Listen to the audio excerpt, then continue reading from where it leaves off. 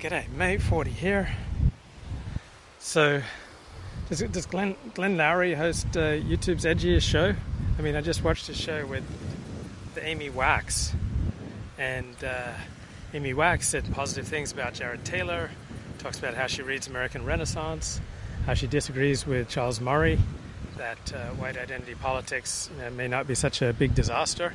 She makes the commonsensical point that if identity politics is good for some groups, then it's got to be good for all groups. So how can black identity politics and Jewish identity politics and Latino identity politics be kosher, but white identity politics is not kosher? So Glenn Lowry consistently hosts YouTube's Edgiest show. I mean, he had Charles Murray on talking about his new book, Facing Reality, about disproportionate rates of crime committed by various racial groups, and talked about cognitive differences between various racial groups. All right, this was all on the Glenn Lowry show. So if you don't know Glenn Lowry, he's a centrist black intellectual who shows some sympathy for right-wing perspectives, and he throws his show open to a lot of right-wing thinkers who've been exiled from polite conservatism, such as Amy Wax and Charles Murray. So Amy Wax said she strongly disagreed with Charles Murray that the white identity politics is just the worst thing ever. And it's interesting that Glenn Lowry said that white identity politics would be absolutely awful, but didn't make a particularly strong case for why. So Glenn Lowry says we should try to do away with all identity politics, but I think the way we're just wired is that we're wired to identify with our group. Like we're most interested in people who are similar to ourselves. So good on Glenn Lowry though for hosting Charles Murray and Amy Wax. So Amy Wax got into trouble for this latest interview because she talked about restricting Asian immigration because she was skeptical that the spirit of liberty, beat in their breasts. And I think that was a particularly strong argument. So Amy Wax does not make the case for significant biological differences between the races, but what she sees as self-evident is that there are big, cultural differences. So she tried to make a case against essentially non-white immigration. So she argued that the United States is a civilization from the West, and that when it comes to immigration, we should choose people who are most compatible with our majority population, which in practice would mean more white immigrants, fewer Asian and African and Latino immigrants. So she notices that conservatives are very scared of talking about race, right? They don't want to be called racist. But Amy Wax goes about as far as you can go and still be in the national conservatism, Yoram Hazony conference spectrum. But quite the interesting discussion between Glenn Lowry and Amy Wax. I think it came out December 20th. And you're looking out Bondi Beach there, directly straight ahead. It's about 5 kilometers probably from here. So one downside with the Amy Wax Glenn Lowry discussion is that they would keep interrupting each other. So they should be very WASP about it. Just allow one person to speak at a time, allow that one person to make their point, and then allow the next person to take up. G'day, Robert. How are you, mate?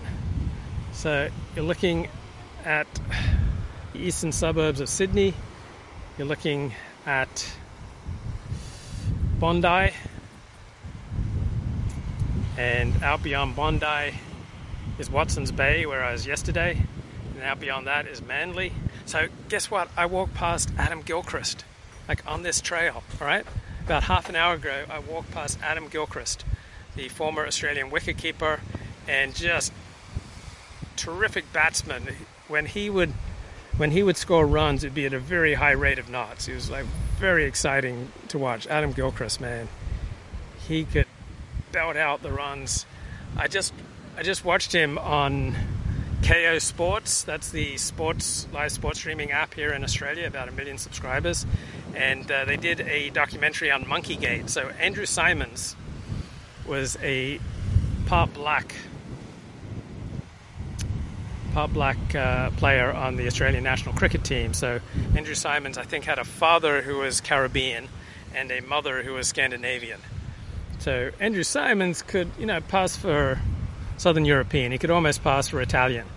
So he played for the Australian national cricket team for about 20 or 30 tests. Then in a test against India about 15 years ago, there was this Indian batsman who would call him a monkey, and Andrew Symonds took really strong exception to that, and then made an official complaint. Right, made an official complaint about Monkeygate, and then went through the appeals process. And anyway, things didn't go Andrew Symonds' way. What does being black have to do with it? Well, it's because he was being called a monkey, so he was arguing that he was the object of racial vilification. And so initially the Indian batsman got a 3-match suspension, but then it got overturned, and like Andrew Symonds, already American Lucas fading away. So Andrew Symonds was like very quick to take offense. So when an Indian player simply like patted Brett Lee, the fast bowler, like Andrew Symonds like went and took offense and like got in the guy's face, and it was a very tense match. Like the umpires had made some dubious decisions that went against India. And anyway, the point of Monkeygate is that after bringing this allegation, Andrew Symonds' life, kind of collapsed into alcoholism. Your face looks thinner and more weathered, like that Crocodile Dundee guy. Yeah, so his life collapsed, and a lot of sun exposure. So I got a medical checkup while I was here. I got my Australian Medicare card, and I got a couple of spots to watch for potential skin cancer. So I've been getting a ton of sun, like a ton of exercise. So I walked about 12k yesterday out to Watson's Bay. So anyway, I think this is like fairly common. Andrew Symonds brings this racial vilification complaint, and then because the complaint doesn't go his way, he collapses into alcoholism. He was already a heavy drinker, but he then collapses into alcoholism. It ends his professional cricket career. His life just falls apart. And I've seen this again and again. Better watch On the Beach to see what's coming. Yeah, I saw On the Beach. I saw both versions, the 1950s version and the Australian remake. So I see that. I'm not sure I've seen The Quiet Earth. So I remember this woman, this friend of mine, she was quite attractive, and she was an attorney, and she brought a complaint for sexual harassment, and it didn't go her way, and it just destroyed her life. She went from being hot and charming and outgoing and just a ton of fun, but when her sexual harassment complaint didn't go her way, her life absolutely collapsed. Sing the Waltzing Matilda. Waltzing Matilda, waltzing Matilda, you'll come a waltzing Matilda with you. Aussie cellular sucks. Anyone else have complaints about Australian cellular production? But yeah, a lot of people bring a hot button controversial complaint like Andrew Symonds did, or my female attorney friend, right? When you bring that kind of hot button racial vilification, sexual harassment complaint, and it doesn't go your way, people are going to fight back, right? Because nobody wants to be on the losing end of such a hot button discussion, hot button controversy, and then people just fall apart. So it's all tempting to who did Georgie Girl? Yeah, Georgie Girl. She's like 80 years old, mate. I'm not even sure she's still alive. So no, I'm not gonna be dating the singer of Georgie Girl. You'd be a fool to turn your back on those roots. Walking is my mental health practice. In winter I walk less. I notice I'm more depressed and anxious. Well, you can walk year round here. But I tell you one thing, in Sydney, the weather forecast, the worst I've ever seen. So today was supposed to be mostly sunny, but it was like raining for much of the last hour. So the Seekers folk group. Mate, I don't date women over 40. So when they say it's raining, often it'll be sunny all day, pretend she's still 20. And when they say it'll be sunny, often it turns out rainy. The most unpredictable weather here that I've ever seen. So Amy Wax. Oh yeah, so I saw an interesting article by Ezra Klein. You don't date women over 30. I actually saw an interesting article by Ezra Klein. I'm not going to deny it. And it was in the New York Times. And he talked about the difference between politics for power and politics for emotional catharsis. So I don't normally get much benefit from Ezra Klein, but here you go in the New York Times today. So this is how he starts out. Talks about a new book which I just downloaded. So in his 2020 book, Politics is for Power, Eitan Hersh, a political scientist at Tufts, sketched a day in the life of many political observers in sharp, if cruel, terms. Yeah, light rain is cool, so I don't mind the rain. It's just, I can't believe the weather forecast is so inaccurate here.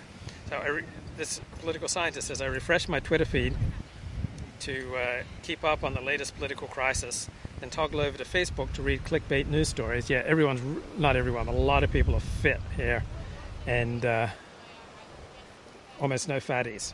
So this is political scientist Eitan Hersh. Says this is his daily routine. I refresh my Twitter feed to keep up on the latest political crisis, then toggle over to Facebook to read clickbait news stories, then over to YouTube to see a montage of juicy clips from the latest congressional hearing. I then complain to my family about all the things that I don't like that I've seen. So to Eitan Hersh, that's not politics. It's what he calls political hobbyism. So is that what we're engaged in, guys? We engaged in political hobbyism rather than the bloodthirsty pursuit of power. Yes, my family would object if I married a kangaroo. So would my rabbi. So political hobbyism, right? Is that what we're doing here? It's a national pastime. So a third of Americans say they spend 2 hours or more each day on politics. So how much time do you spend each day on politics? Of these people, 4 out of 5 say that not 1 minute of that time is spent on any kind of real political work. It's all TV news and podcasts and radio shows and social media and cheering and booing and complaining to friends and family. What if the kangaroo were of the Hebraic faith? So real political work is the intentional, strategic accumulation of power in service of a defined end. It is action in service of change, not information in search of outrage. All right? So when you come here to this show, all right, this show is about service of change, action in service of change. Not so many snakes in Sydney, but more outside of Sydney, in regional Australia. Right? Are you about action in service of change, or are you seeking information in service of outrage? So outrage and fury, they're only useful as a fuel for getting something done. And outrage and fury, should not be the ends. So Ezra Klein says, very few no street gangs in eastern suburbs Sydney, maybe western Sydney, but overall Sydney is like the 4th safest city in the world. So Steve Bannon has made it his mission to recruit people who don't believe in democracy to serve as municipal poll workers. So this is interesting, right? On the right, we always think that people on the right are, not paying attention to where the power lies, and that they're getting, outcompeted by the left. And Ezra Klein says, I'll say this for the right, they pay attention to where the power lies in the American system. Is that true? Does the right pay attention to where the power lies in the American system? In ways the left sometimes doesn't. Steve Bannon calls this the precinct strategy, and it's working. Suddenly people who have never before showed interest in party politics started calling the local GOP. I never get outraged. I convince myself my political interests are purely ethnographic. Disavow. I say people who've never before showed any interest in party politics started calling the local GOP headquarters, crowding into county conventions eager to enlist as precinct officers, ProPublica reports. They show up in states Trump won and in states Trump lost, in deep red rural areas, in swing voting suburbs, and in popular cities. So I didn't realize this. So is this energy transferring from Trump? Or is this independent of Trump? The difference between those organizing at the local level to shape democracy and those raging ineffectually about democratic backsliding, myself included, remind me of the old line about war. Yes, I am able to vote in Australia. Amateurs talk strategy, professionals talk logistics. So right now, Trumpists are talking logistics. Yeah, Ezra Klein is calling out the right for catching on to what the left has been doing for years. So we do not have one federal election. We have 50 state elections and then thousands of county elections, and each of those ladder up to give us results. So Congress can write some rules and boundaries for how elections are administered. State legislatures can make decisions on who can vote and not vote. But counties and towns are making decisions about how much money they're spending, what technology they're using, and the rules around which candidates can participate. Yes, it's 1:04 Monday afternoon here. And it looks like the Dallas Cowboys are going to be matching up against the San Francisco 49ers. It's a very overcast day. Like, it's hard to think that there'd be that much, radiation. Like, look at that, very, very overcast. I am wearing sunscreen. And I'm wearing my Aussie hat. Right. So, yeah, Glenn Lowry. I think he's got like the edgiest show on. Right, he's got the edgiest show on YouTube. Right. Okay. Look at that beautiful sky.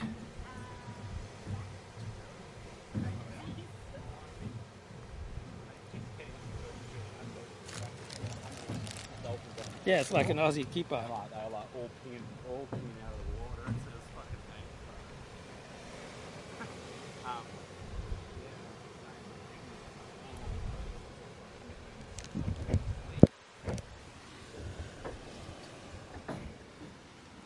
Oh, very fair dinkum shoes, mate. Here we go. They're a bit worn, but Skechers, very comfortable. Very fair dinkum. How much weight have you lost since arriving in Australia? At one point, I was down like 7 pounds, but I think I'm pretty much back to where I was. So I'm about 165 to 168 pounds. Okay, very disturbing story here from the New York Review of Books. I hope this does not get out. So, an expert on Frantz Fanon, who was a black political activist. Adam Schatz is a white guy writing about him, and writes in the New York Review of Books that he was essentially the victim of masked polar bear hunters. Says, my attackers came out of nowhere on a familiar street and didn't even take my wallet, but they robbed me of something, a New Yorker's self-assurance. Whoa! Thank you so much for the super chat. Very exciting. And it says there's something morbidly instructive about being beaten up by people who are obviously relishing your humiliation. This is in the New York Review of Books. It's on top of Steve Saylor's blog. To read about the pleasure people have taken in cruelty is not the same as experiencing it firsthand. So it just was published January 7th. Before I set upon, assaulted and robbed at roughly 9:15 p.m., half block from my girlfriend's building in Chelsea, I had been having a rather good day. I just outlined the last chapters of my book on Frantz Fanon, radical West Indian author of The Wretched of the Earth and Black Skin, White Masks. So let's have a look at... the Mighty Park. There are tons of lefty prosecutors in moderate towns because the left realize turnout is crazy low and some funding and turnout effort is effective. Exactly. So maybe the right is learning from the left on how to do politics. So this white guy wrote a couple of books on this radical West Indian activist. And he was feeling a surge of adrenaline after writing his book. So he put on his headphones to listen to a podcast conversation with his friend Randall Kennedy about his new book on race and civil rights, Say It Loud. Randy's voice was the last thing I heard as I turned right on West 17th Street and 9th Avenue, where my attackers were lying in wait. There were 3 young men, barely old enough to be called that, 16 or 17, and almost immediately I was on the pavement. I don't know if I was jumped or if I was thrown to the ground. What I remember is the thud, the sound of my body meeting the concrete. Well, not a lot of this in Sydney. As soon as I fell, they began taking turns kicking and punching me in my stomach, my upper thigh, the right side of my waist. They didn't say anything. What I do remember is their laughter. They were chuckling amongst themselves as I absorbed the blows. Their voices sounded youthful and immature, and they moved like gangling teenagers. But they knew something that had never occurred to me, that my prone, defenseless body could be the source of considerable entertainment. And then, I got to disavow, he names the race of his assailants. And then the article cuts off because of the New York Review of Books. Yeah, Tinsborg on Twitter talks humiliation robberies in Sweden. They have a word for it. And yeah, a lot of humiliation crime going on in Sweden, as well as New York City and other places. So society encouraging masked men to roam the streets. At the same time, society is encouraging certain groups to feel extremely aggrieved towards white people is a recipe for polar bear hunting.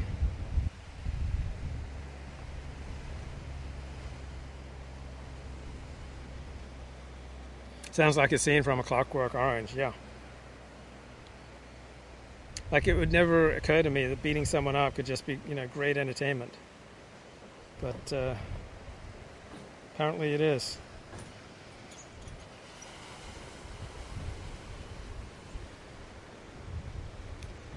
And these people vote for Alvin Bragg, right?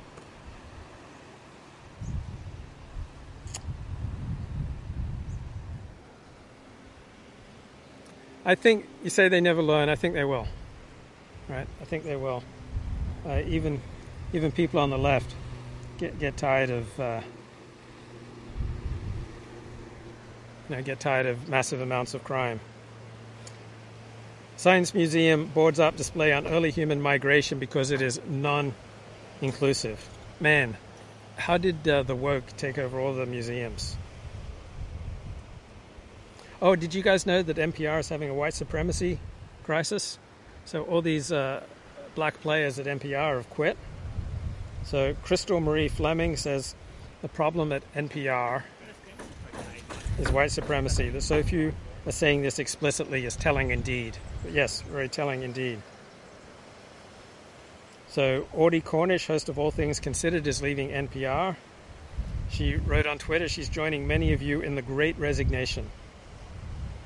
So did you guys realize that NPR was all about white supremacy? Then interesting academic study here. Half of blacks say they prefer to be robbed or burglarized than to have unprovoked contact with cops. So they'd rather be robbed by their own kind than have to deal with the police. So Steve Saylor writes about the lost age of Los Angeles triumphalism. Yeah, we can't have evolved that much since the 16th century. People back then loved public executions and humiliations as well as animal torture and bear baiting. So do you remember the 1985 TV series Half Nelson? Starred Joe Pesci, plus 3 NFL football players, Dick Butkus, Bubba Smith. So Los Angeles was really fashionable from about 1984 to 1990. And the 1984 Olympics turned out to be great, embodiment of morning in America. And Los Angeles triumphalism basically reigned until Dick Cheney turned off the aerospace budget spigot, right, Steve Saylor, after the fall of the Soviet Union, which ushered in Los Angeles' 1990s time of troubles of riot, earthquake, and O.J. Simpson. And do big football players still get cast in TV shows? Right, that was a big thing in the 1970s and 1980s. Oh, so there's a new documentary, Expedition Content, and it's about the making of a famous old 1963 anthropology documentary, Dead Birds. about tribal warfare in New Guinea. And this new documentary has almost no images because you wouldn't want to stereotype the headhunters looking like headhunters. So expedition content, virtually no images about tribal warfare. Speak to Stroke Australia in Tasmania. I mean, who cares about New Guinea headhunters, right? Really boring.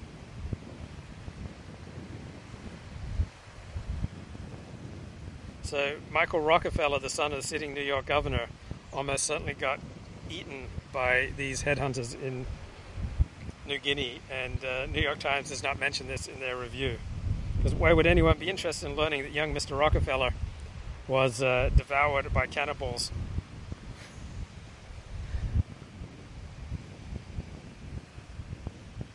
Oh, so ex-man swimmer Leah Thomas finally loses a women's swimming race to a streamlined ex-woman. Regular women swimmers left in the dust. So now in women's sports, various ex-men are now winning. Is Adam Schatz of the Hebraic Persuasion? I'm not sure. Sure sounds like it. Wow. Shootings in Sweden are up 1,268% since Angela Merkel's mistake back in 2015. Who would have thought that shootings in Sweden would go up 1,268 points? Elliot Blight, you don't care about out-groups? Bro. I'm not sure you're allowed to say that. Base cannibals. I remember LA in the 2000s. Skid Row was terrifying, but Venice Beach was pacified. Semi-pacified.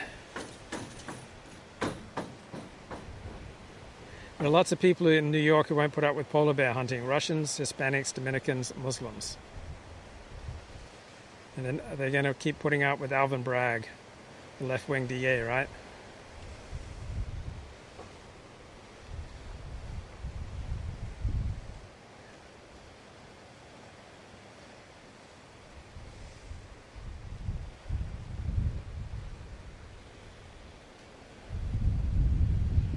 Scrolling through the chat.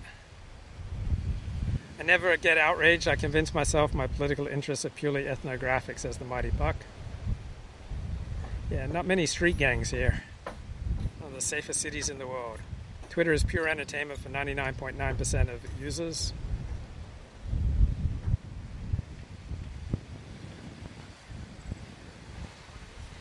Joe Klein is smart, but a hack. He's a good bellwether of the wonk left. Yeah, he's occasionally interesting.